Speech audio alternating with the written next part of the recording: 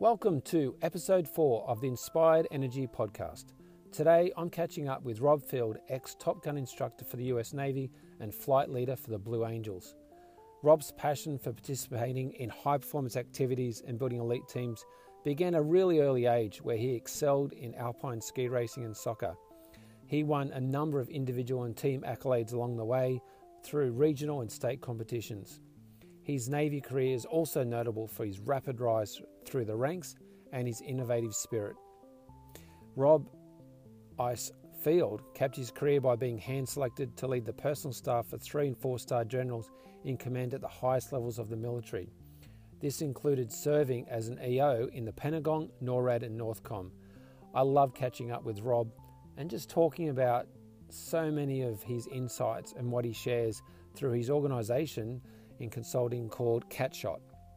He's the president of CatShot, which started about 10 years ago, and he partners with organisations to help them build high-performance cultures and strategies where individuals perform at their maximum potential.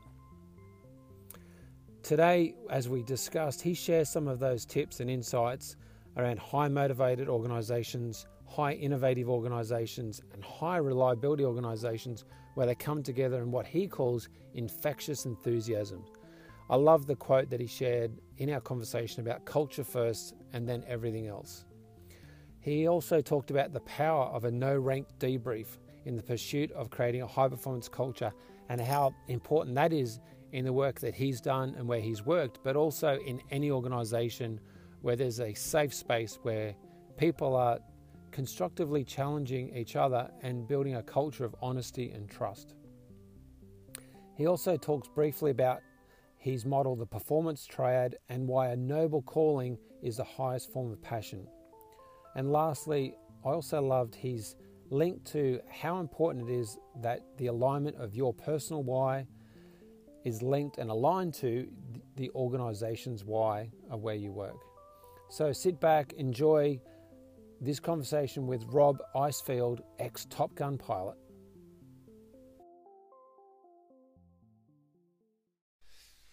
Okay everyone, welcome. This is Murray Guest. I'm here with Rob Ffield for episode 4 of the Inspired Energy podcast. Welcome, Rob. Welcome. Thanks. Thanks, Rob. Great to have you here. Rob and I have been working together on and off for 6 months. Been talking to Rob and I'm amazed and privileged to get to spend time with Rob. I think he's a awesome leader and looking forward to this chat with him today. Rob, tell us a bit about yourself. Where are you from? What have you done in the past? Yeah, so the reason Murray and I got together is I've been working in high performance activities most of my life. I'm from the United States, grew up south of Buffalo, New York in a place called Orchard Park, involved in soccer, ski racing, alpine ski racing as a youngster, went through college as an engineer, and joined the US Navy eventually after a short stint in industry, working in the aero defense industry, and became a Navy fighter pilot. And the rest is history. My background in that regard, which is one of the reasons I'm here, is flew F-18s, one of the first F-18 pilots right out of the training command. Was a Top Gun student, then a Top Gun instructor, not once but twice. Was a commanding officer of a squadron, did some combat in Iraq. Got selected to be the boss, what they call is the flight leader and commanding officer of the US Navy Flight Demonstration Squadron, otherwise known as the Blue Angels. It's similar to the Roulettes, I believe, here in Australia. Yep. And did that for a couple years, became an Air Wing commander. So Air Wing commander owns all the squadrons on a ship, so 9 squadrons, about 70, in my case, about 75 airplanes. So did that for a while, and then eventually, after 20-some years, they got me out of the cockpit, did a couple tours, one tour in the Pentagon, and then a tour out at NORAD NORTHCOM, working directly for a 4-star general in that case. So that's my military career, but since then I started a company called CatShot. We essentially exist to win. That's what we're all about, and we like to join up and partner with companies that are interested in taking a look at themselves, changing their paradigm, working outside the box to improve their performance. We pride ourselves in using the best practices of highly motivated organizations, highly innovative organizations, and highly reliable organizations. Try to combine those three into a very top-performing organization. And we also look at the personal side of things as well. So that's a little bit about my background and my journey to be here with Murray today. Wow, I mean, and such a amazing journey. You've had 27 years in the Navy. And how long have you been in business for now with Catshot? 9 years now. 9 years, okay. Do you miss the Navy? I do. Yeah? Yeah. Which parts? All of it. For me, the Navy was a perfect blend of doing something larger than yourself and also getting to do what is really my hobby, and that's flying airplanes and very high-performance airplanes at that. So, and leading men and women. So, when you look back on that career, do you think about those moments of being out in the cockpit by yourself as the standout, or is there something about leading the team, or something else as the bits that stand out to you the most memorable? You know, there's different aspects to hindsight. I think that a lot of great memories, but probably the most important piece that I look back at that gives me a sense of fulfillment, and that is really doing something larger than yourself and being part of that. And then in my case, fortunately to have been a Blue Angel flight lead, Top Gun instructor a couple times, and then leading men and women in combat. It's the high performance piece of it. That's part of my DNA, I think. I enjoy that, and being able to combine all those elements together is the piece that I've tried to bring now to what I do outside the military, and get other people to have that same sense of satisfaction and fulfillment in their lives as well. So in private organisations, that sense of purpose, that sense of even legacy beyond what they're doing day to day, do you think that's harder in private organisations compared to being in the military? In some ways, yes. It depends on the organization, and that, I believe, is really one of the things that as I look back and I was trying to help people and organizations figure out how to perform at really high levels, and as Murray knows, I talk about a performance triad. Part of that triad is this passion piece, and really it's the fuel that drives people to do really great things, and it's a required element. And having a noble calling as your passion is really the best. And I think, given the mission of the military, it's a given, and people understand that you're doing something for your country, and it's a higher order. So it's very easy to attach yourself to that noble calling, and that's one of the things that you miss when you leave. So when you talk about how does that relate in regards to a civilian organization, I think the key is it can be there. You have to work hard to identify it and think hard of what it is, whether you're making widgets or you're doing software, you're in the service industry. How does what you do relate to a higher calling? And once you think that through and almost reverse engineer it, if you will, then you can get that same sense of fulfillment and satisfaction, and that's one of the key things that we do at Catshot is try to get people to think in those terms about what they do, and we can go into more on that later, but vision statements and mission statements often fall short in that regard, you really need to be thinking beyond that at a higher level to start, and then you can back your way into those. So I think sometimes what happens is the vision or the mission statement's at a very high level for what the company's trying to achieve.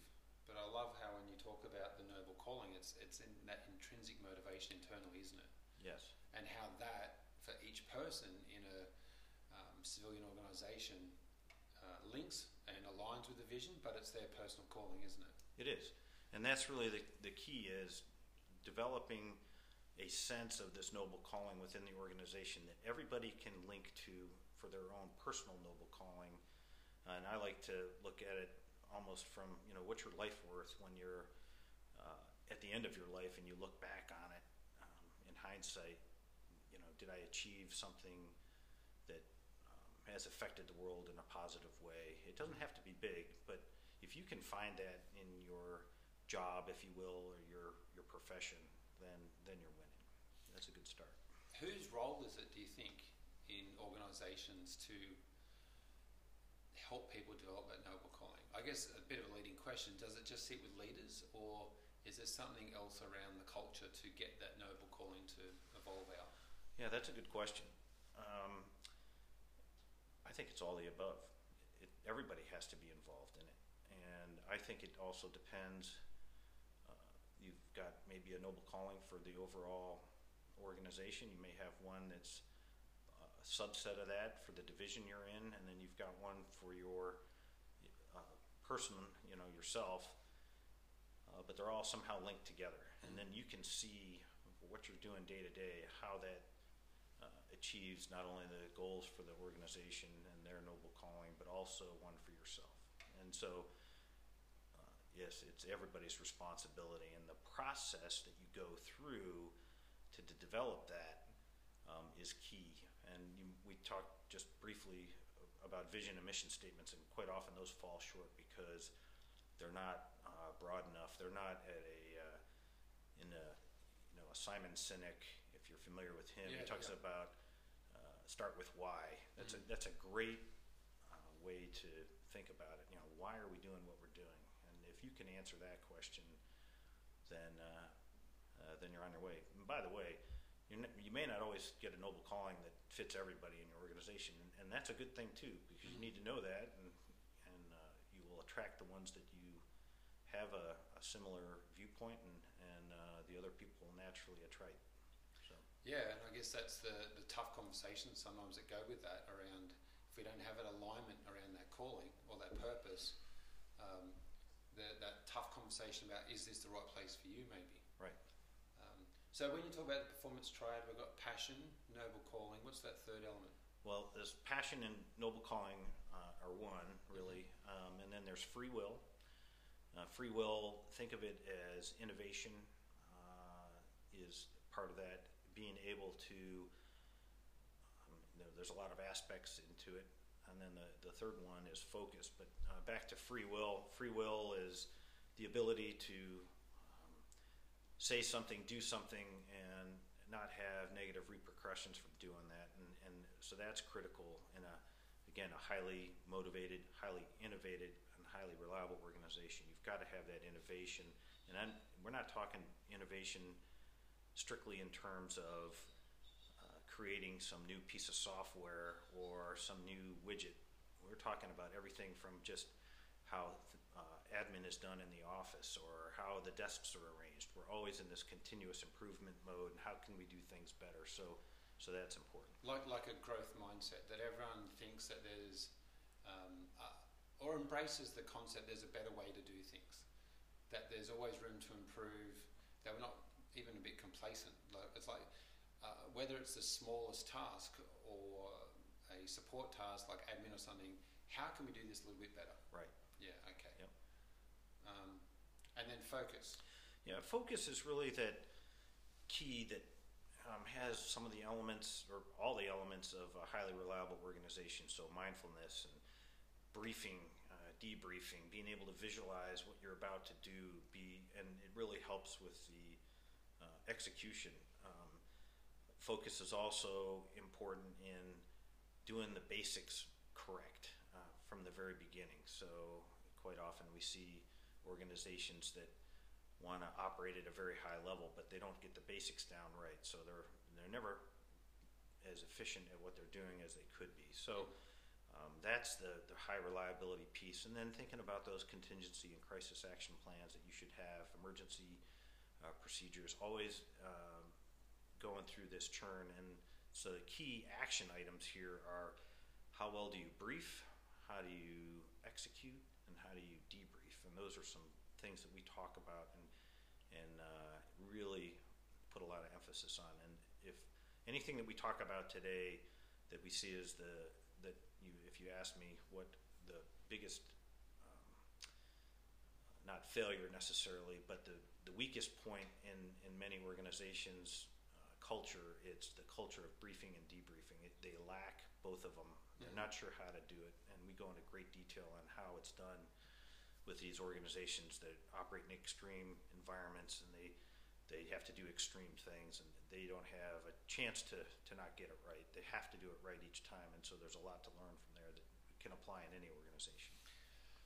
I wonder about the organisations where the work they're doing doesn't have the consequences or the seriousness when things go wrong, like in the Navy or the military or a high-risk organisation. So then they don't apply the robustness to the brief and the debrief because it's like, oh, it doesn't matter. And yet, if they did apply that same robustness to it and that same structure in the process, they would then get to work towards that high performance, wouldn't they? So I wonder if that's the blind spot with a lot of organisations. Yeah, a lot of people do it because they can get away without doing it. However, they'll never achieve their highest potential. And our experience is once we demonstrate how it's done, how it enables free will, how it enables innovation, and this whole continuous improvement process, they see the value in it, and it becomes part of their culture. Regardless if they're working in some kind of industry where, like nuclear power or a surgical team for medicine, they have to have it every time or someone dies. But regardless if you work there, it's very beneficial to do that. And once people see how powerful it is, I think they gravitate towards it. Yeah, and we've talked before about the power of debrief, and I see so many organisations where it's all about the next task, the next project, moving on and not looking back. Whether it's the previous shift, the previous week, the previous project, what went well, how can we do it better? And I think you even said this to me in the past, that no rank debrief process. And so obviously that's come from time in the Navy. At Catshot, you bring that into organisations as well. Right. So for the folks listening in, what the no rank debrief is comes from the military, and when you're in combat or training for combat, when you're airborne and when you are briefing and debriefing, the rank comes off. So it doesn't matter if you're 2 or 3 ranks above other people in the organization. You're all in the brief or in the debrief, you treat each other similarly. It's not that you don't treat the more senior person with reference, but we are equal when it comes to taking and giving criticism. And one of the key things that we've learned over the many years of Top Gun instructing and the Blue Angels and just the fleet aviation in general is how to brief and how to debrief in a way that takes the who out of it, that doesn't make people defensive for their actions. And that's really where you get a great culture of debriefing. Is a key part to that that the recognition for when things are done well also needs to be included. So Sure. That yes, we can criticise freely and openly, but we can also recognise freely as well. You bet.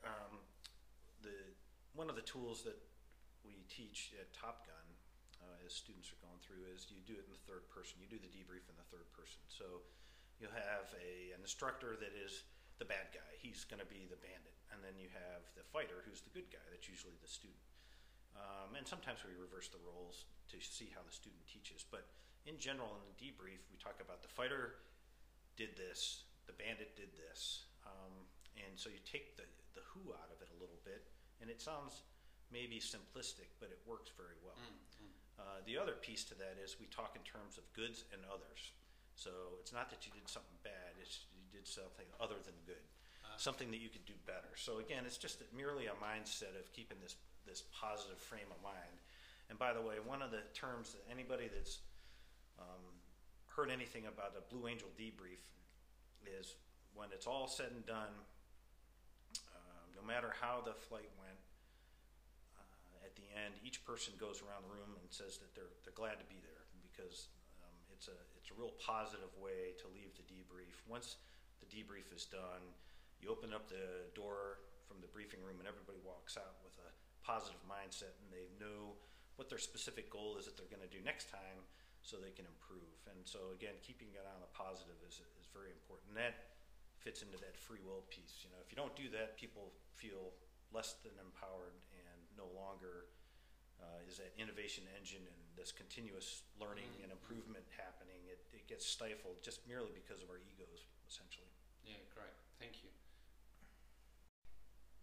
So Rob, I'm going to go back to the start of your life, and thinking about, as a young child, a lot of people growing up think about these careers they want to have.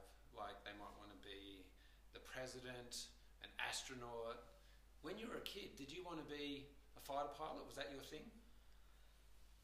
Yeah, I think it was, actually, although I wasn't sure that it was attainable. And I had a couple goals. You know, I mentioned I was an alpine skier, and I was pretty good.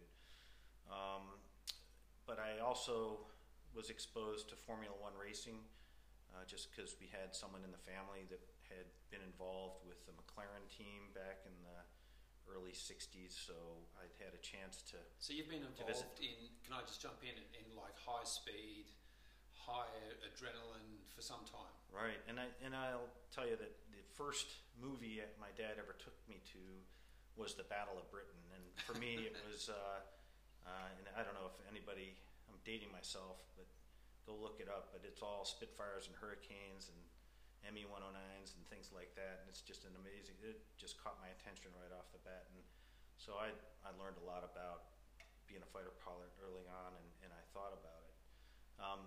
So fast forward though, I had never thought in terms of a noble calling for myself or anything like that until I had to make a big life transition, and that was getting out of the Navy, and that was years and years later. So I didn't have the vision on how this all works back then. I just knew the kind of things that I gravitated to, and I knew I was going to either be a fighter pilot, an Olympic skier, or a Formula One race car driver, and ended up being a fighter pilot. So what happened to the alpine skiing as a passion or a career? Yeah, I was good, but I wasn't nearly as good as the guys that make the Olympic team. So for me, I physically just couldn't get there. The Formula One racing seemed a little bit out of my lane from the amount of money it would take to begin to race, whether it's go-karts or some kind of open wheel thing, and I became an engineer, although I will tell you that I went into engineering thinking that might be a good way to learn about cars and that sort of thing, but it was really the opportunity struck in the States when Ronald Reagan was president, and they started building the military up, and they opened up a lot of pilot slots, and I got sucked into that, and I never looked back. So it was good timing for me. What's the memory like that feeling when you first jumped into an F-18 and you first take off? The earliest memory of doing that? Yeah, it's a great machine, and there were a couple thoughts. One is the performance is just eye-watering, no doubt about it. The technology, even with the early F-18s, you look back now and it seems even a little bit rudimentary compared to what we're flying today, but it was the latest and greatest back then. And really, when I was really, you count on one hand the number of what we call nuggets, guys that went right out of the training command right into the F-18. My timing was perfect, so I was in the first cadre to do that. So once I got qualified to fly the airplane, no matter where we went around the country to stop and refuel and get, service the airplanes to go on to another point, they'd never seen the airplane before, and it was really kind of a heady sort of thing, and it was just neat. And then, later on, being in a squadron, and then Top Gun instructor, it just continued to snowball. So I certainly found my niche in the Navy. So you mentioned the Battle of Britain as a movie that had some influence on you when you were younger. I would be remiss if I didn't mention the Top Gun movie. Right. When you see that, how accurate is that of Top Gun school and what that's about? Well, that's actually a great story because the movie came out 2 weeks before I went through Top Gun as a student. And we haven't talked about it here, but my call sign is ICE. So a little side story here. When the very first day of class, we're going to do some ground school before we start flying, and all the students are, imagine being in a classroom. All the students are sitting in their chairs, and then these larger-than-life Top Gun instructors come in and line the walls, and they all introduce themselves in a very professional-like manner, very intimidating almost, and then the students get up and say that, I'm Rob Ffield, East Coast F-18s, call sign ICE, and the movie had been out for 2 weeks, and of course one of the main characters is the Iceman, and so they looked at me, and I immediately had the bullseye on my forehead, if you will, from then on. But it worked out okay because they asked me to come back and be an instructor. But so when where did ICE as a call sign come from? Oh, that's a long story. We can't get into that here. I'll save that for another podcast. Okay, another one. Okay. But back to your original question. I'm sorry I got sidetracked. But when I went through as a student, it almost mirrored exactly what you saw in the movie. Now, we got smarter. In fact, I was part of the catalyst of changing Top Gun from what you saw in the movie, where a pilot would go to Top Gun, he would get all buffed up, and then he would go back to the fleet. And we expected him to help the other gentlemen in his squadron improve and get better, and he'd have to train them. We found over time, though, we could do a better job arming that pilot, the Top Gun patch wearer, if you will, because you get a patch when you're able to, once you complete the course, to be a good instructor. So we evolved the course over time to focus more on this train-the-trainer mindset, where we're really training the Top Gun pilot not only to be the best on the base himself, but we armed him with even better skills on how to be a good instructor and how to go back to his squadron and implement a very structured training program that we developed at Top Gun, but we allowed them to implement. And that's really what the huge improvement that we've seen in Top Gun was this second rebirth of Top Gun, if you will, or this evolution of Top Gun as it's matured. So. Yeah, I can imagine the ripple effect by doing it like that, in that evolution, where more people's lives are being impacted, more development's happening because you're developing those instructors at the same time. Right. Can I ask, though, with that train the trainer, and you and I have talked about this a few times in the past, about some train the trainer systems unfortunately have been rolled out in different companies that I've seen and I've heard about, where it's a bit like, we'll grab some people to deliver a program. If someone's listening to this podcast and they're thinking about doing a train the trainer program in some capacity, what would be a couple of tips from the Top Gun approach that would help them do that effectively? Yeah, so the key, I think, there is the selection of the individual that you do, and then how you train them up. And then it's like we indoctrinate the new instructors as if it's a brotherhood, and there's almost a secret handshake brief, if you will, on this is how you act as an instructor. This is what you do. This is what you don't do, and that is key. So everybody that becomes an instructor at Top Gun is actually hand selected for that particular job. And I just tell you, as a young pilot in the Navy, the first chance I had to go to some briefs put on by some Top Gun instructors, I was blown away by their professionalism. Everything from how they looked in their uniform, how they spoke, how succinct their briefings were, and how synchronized one brief to the other one was. They obviously each had knowledge of their own specific area of expertise, but they were also subject matters in the other people's expertise, and that cross-pollination was so important. That was the key to the delivery. And you and I have talked before about the poppy theory, I guess, if you call it, where some people from a human nature standpoint, see someone that is up on a pedestal and they want to immediately knock them down. And we had a little bit of that for sure, but I would say in general, the fleet sees the Top Gun instructors as one of them and given a great opportunity, and we latch on to them for their knowledge and their expertise, trying to get all of us to be better. And so that pushback and not rolling it out correctly, I think, is key. When we made the evolution, my second time at Top Gun in 1994ish, when we went to this new model for Top Gun, there was a lot of naysayers there, but once we got through the first year and a half or so and everybody had been through it, everybody thought it was so great that we've never looked back. And it's been implemented in other areas of the Navy, the surface warfare community and so forth, have taken aspects of it and applied to how they train their individuals as well. Yeah, okay.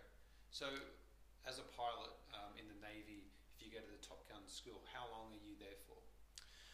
I'm a little dated here, so I don't have the exact numbers now, but it started off when I went through, I think it was 6 weeks long, then it went to 9, and then we were up to, like, I believe 16 weeks almost at one point here. So not only did we, instead of putting out a large quantity of instructors, we put out guys with more experience training other pilots, and that was really the key to taking it to the next level. Yeah, okay. What's the key difference, I guess, with the training that you would do in Blue Angels versus the Top Gun school? Well, they have the same methodology, if you will, where you start at a very basic level and you master those basics as you go forward, and realize both at Top Gun and the Blues, when you show up to go through to either learn how to be an airshow pilot, be a Blue Angel, or be a Top Gun instructor, you're very experienced already. So we are really polishing someone that is pretty experienced, and what's the key point to be made here is how important it is to work on the basics. So you almost go back to the drawing board from yourself, and you might be a great pilot, but you're not a great Top Gun instructor yet. We'll make you one, and so forth. So we start at the very basics, and part of it's the flying. The other piece is to learn how to be a Blue Angel in their case, or to learn how to be a Top Gun instructor in their case. And there's key differences. And again, that goes back to that sense I had when I was a youngster, when you see these guys and there was something about them. You said, I want to be like that. That must be, I just find that interesting around people, not just the military, but if you're in Top Gun or Blue Angels, you are respected because of the skill you have and what you've been through, what comes with the name.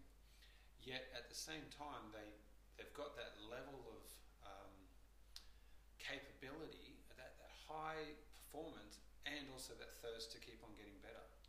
I find that really inspiring to know about. Yeah. So it's, I think, important to mention here, Murray, that I've been often asked, like, well, you're talking about the best of the best, the Top Gun instructor or the Blue Angel pilot, but we're Starbucks or whatever, you name a coffee organization that's franchised out, and we're trying to train baristas to all be the same. But it really applies. It doesn't matter what the organization is, and I think the point here is it's not what you're actually doing per se.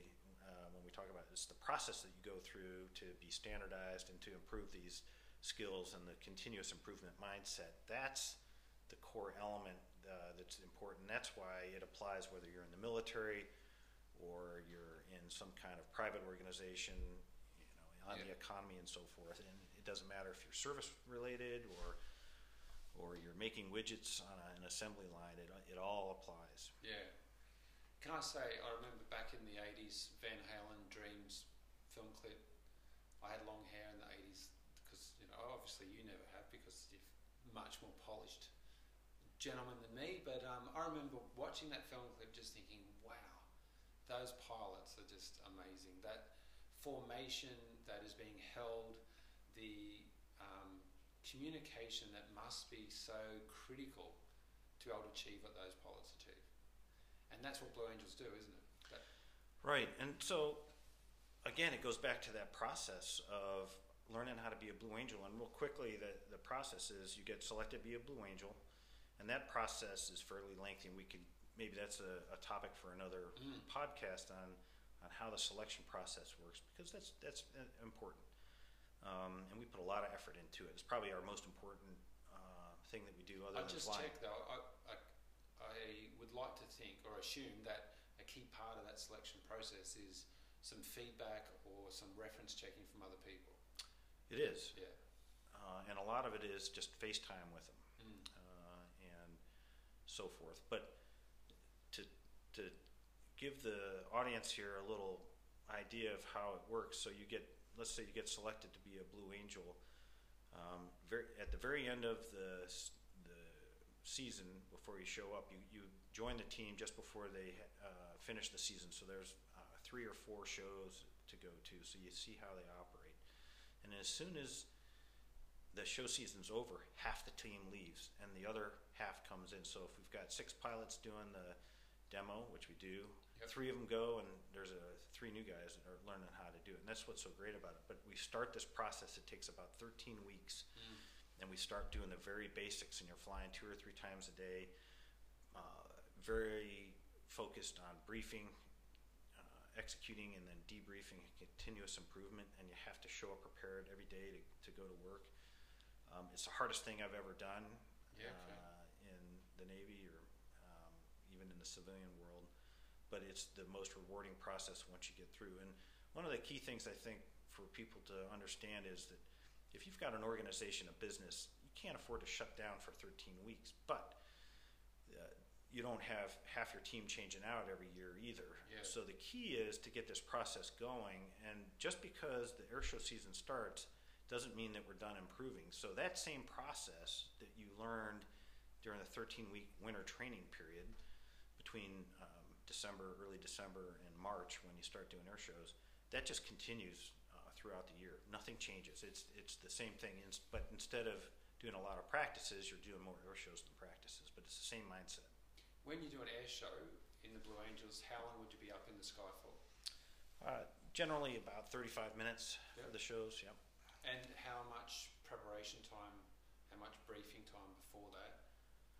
Yeah, an hour. An hour? And how much in the debrief? Well, and it's an hour of briefing, but there's probably, for each pilot, a couple hours of mental preparation and reviewing their checkpoints and that sort of thing. And then the debrief, they can go on, if it's a good show and we get through it fairly quickly, maybe an hour, hour and a half. If there's a lot to talk about, we'll be in there for 3 hours or so, or more, yeah. I just think that's such an important point, the time that as a team you invest in that setting up for success beforehand. Right. And then how did we go? As you said, what was good, what were the others? And I assume then out of that is, well, what do we do differently next time, and applying that. Right. And from a percentage point of time, that is I think it's a really important point for anyone that's running an organisation that's a leader, around how we're creating space for those conversations outside of the execution, outside of the doing the work. Right. And, don't let those time frames scare you, because they may. But I will tell you that over time, you're going to be very efficient at it. One of the things that we believe that we do as CatShot is give you 72 years of Blue Angel experience that you can now learn from those 72 years, and you can short-circuit your learning process on how to do some of this stuff, so you're very efficient at the very beginning. And then you're going to adapt these for your own battle rhythm, if you will, and how you operate within an organization, but absolutely have to debrief. And it doesn't matter if you're going into a negotiation, a sales pitch to somebody, they need to be briefed, you execute it, and then when it's done, you debrief it. And I think we see organizations that do that. Obviously we're working with power companies here in Australia. It's big into the medical, especially the surgery world, in health industry and so forth. Obviously the airlines and everybody has their method of doing something very similar. Yeah, okay. So CatShot, you explained to me before, is Is that the launch or the capture of when you're landing on an aircraft carrier? It's a Navy fighter pilot slang term for catapult shot.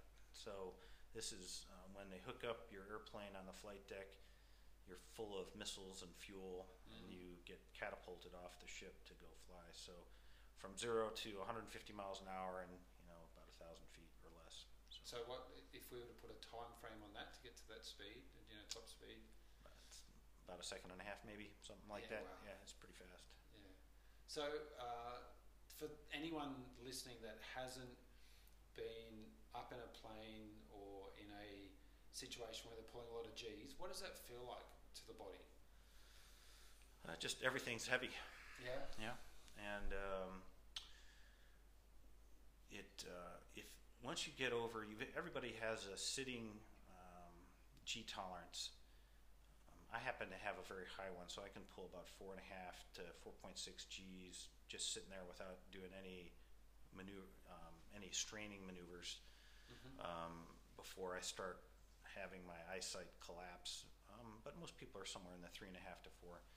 So beyond that, the way you have to, if you're going to pull 8 Gs, you have to pump your blood back up into your head, or better yet, you try and not let it even get down into your extremities, into your limbs. So we do these straining maneuvers where you are tightening your glutes and your thighs and your whole legs and your torso.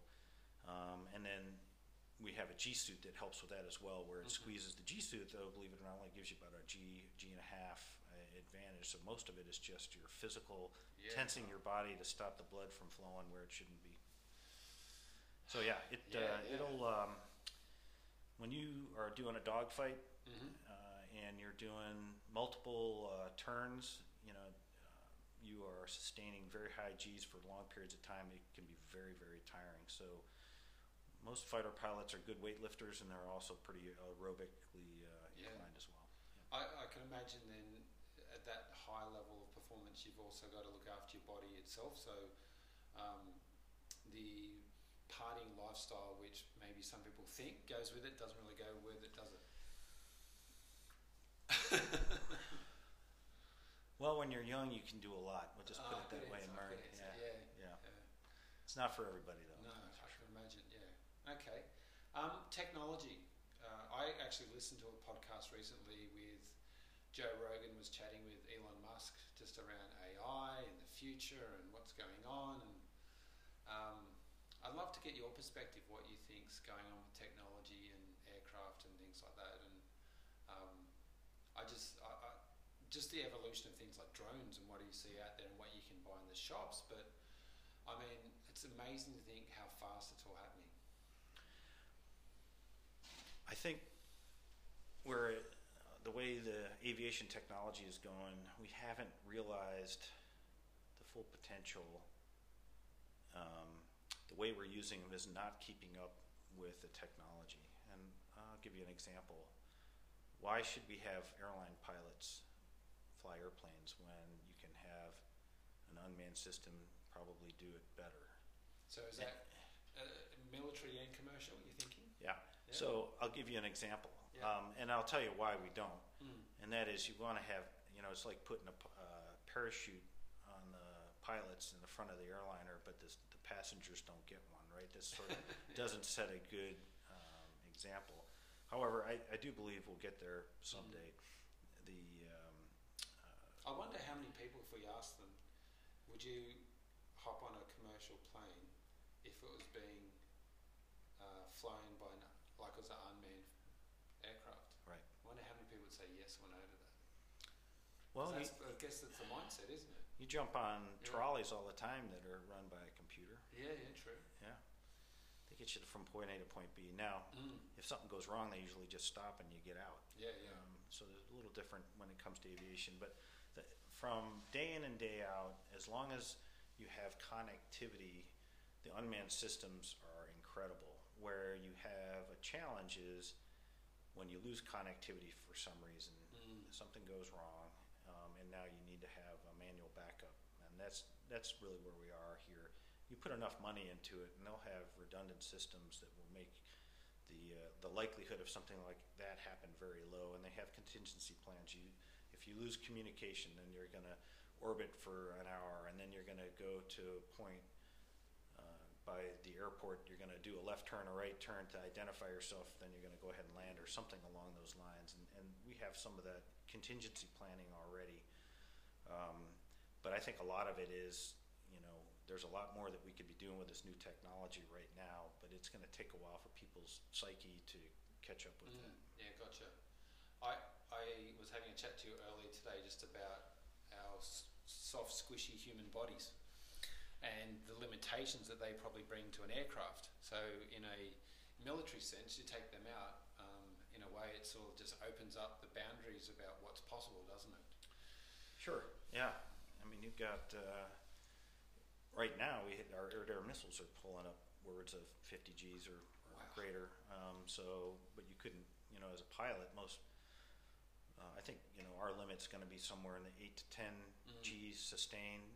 Much over that, most folks are not going to be able to maintain consciousness, even with some of the newer suits that they have and pressured breathing devices and so forth. So, but the key problem is right now, in terms of warfare, is if you ever lose connectivity with that system,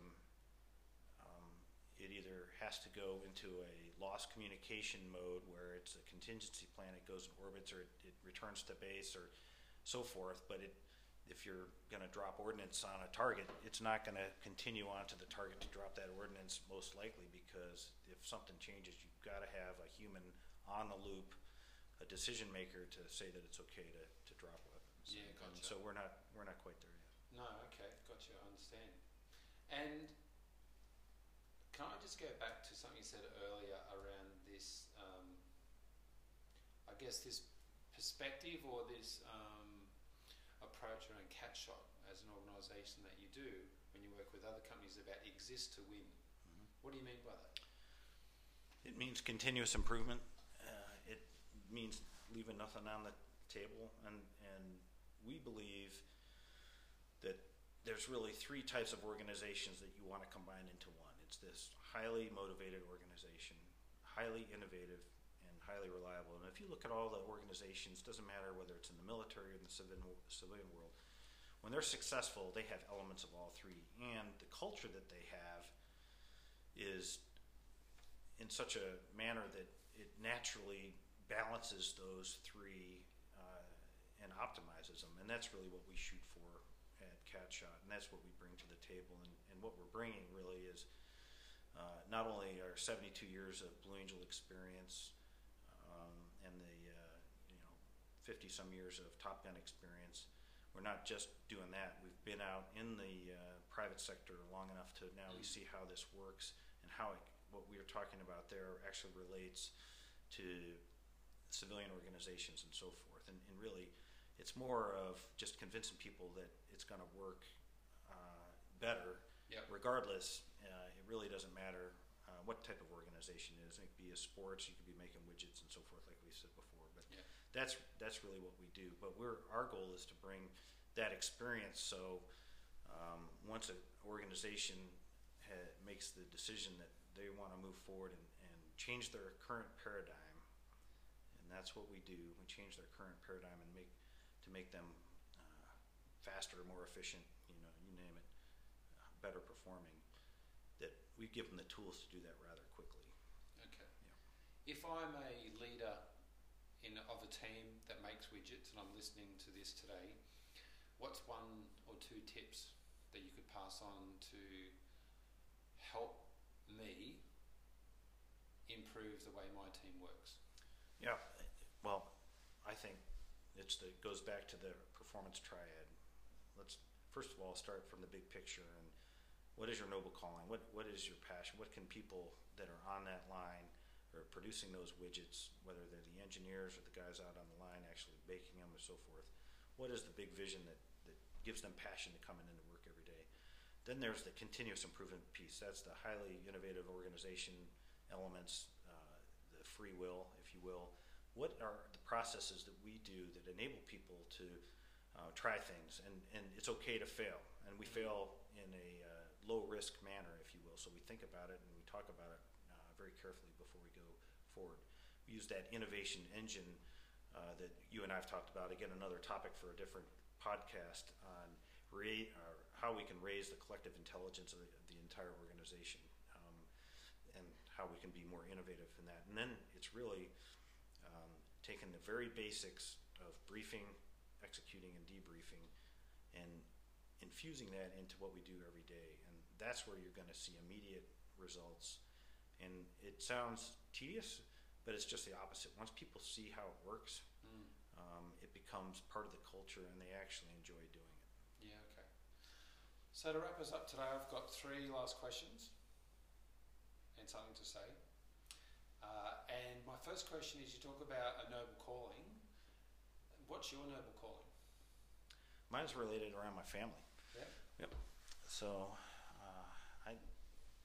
I like to feel like I want to do something positive for mankind and my country. And I think the most important thing for me to do is to, if I can be on my deathbed and I've got my children nearby, or at least talking to them, and they are happy, successful, then I've been a good dad. And being a good dad is probably my highest noble calling. Yeah, I hear you on that 100%. Thank you. Second one is, this is the Inspired Energy podcast, and Inspired Energy is something that I like to get the perspective of different people. When they hear that, what do they think it means? So what do you think that means? To me, it sounds like a noble calling and a passion, and how to find that and apply it. Thank you. I like that. I think you're right. It's a good link between that energy when you feel like I'm inspired to do something, and that's that motivation, that calling I have inside of me, isn't it? Yeah. If someone wants to find out more about Rob Ffield and Catshot, where should they go? Where's the best place to look you up? You should just go to the website, www.catshotgroup.com. CATSHOTGROUP.com. Beautiful. Thank you. And just to wrap us up, I wanted to wrap up with acknowledging you. Your wealth of knowledge, experience, and insights today were just absolutely awesome. I really appreciate you taking the time to talk to me. I really value connecting with you earlier this year and the friendship we've developed, and I look up to you immensely, and the chance to learn from you I really appreciate. A good friend of mine, Sam Cawthon, he says proximity is power, and I feel like if I'm in your proximity and I get the chance to learn from what you can share, I feel very appreciative of that, so thank you so much. Well, feeling goes both ways, Murray, so thanks for having me. Appreciate it. Thanks, Rob. That's awesome. So thanks everyone for listening. Please share and make any comments, and as Rob said, we'll hopefully have him on again to talk about some future topics. Thanks a lot.